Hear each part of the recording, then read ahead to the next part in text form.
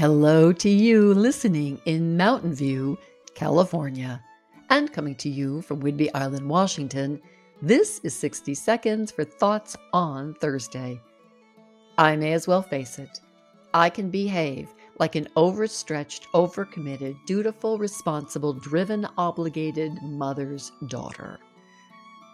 Begin anew 2022 is getting me caught up in doing it all wrong by trying to do it all right.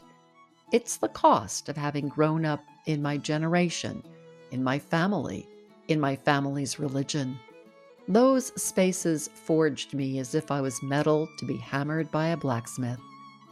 I have all these notions about what I'm supposed to do, have, create, earn, market, calendar, write, publish, reconfigure, reorganize, schedule, envision, network, and connect.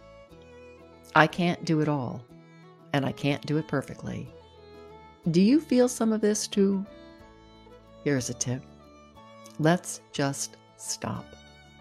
Let's ask ourselves, how would it feel if we stopped shoulding on ourselves?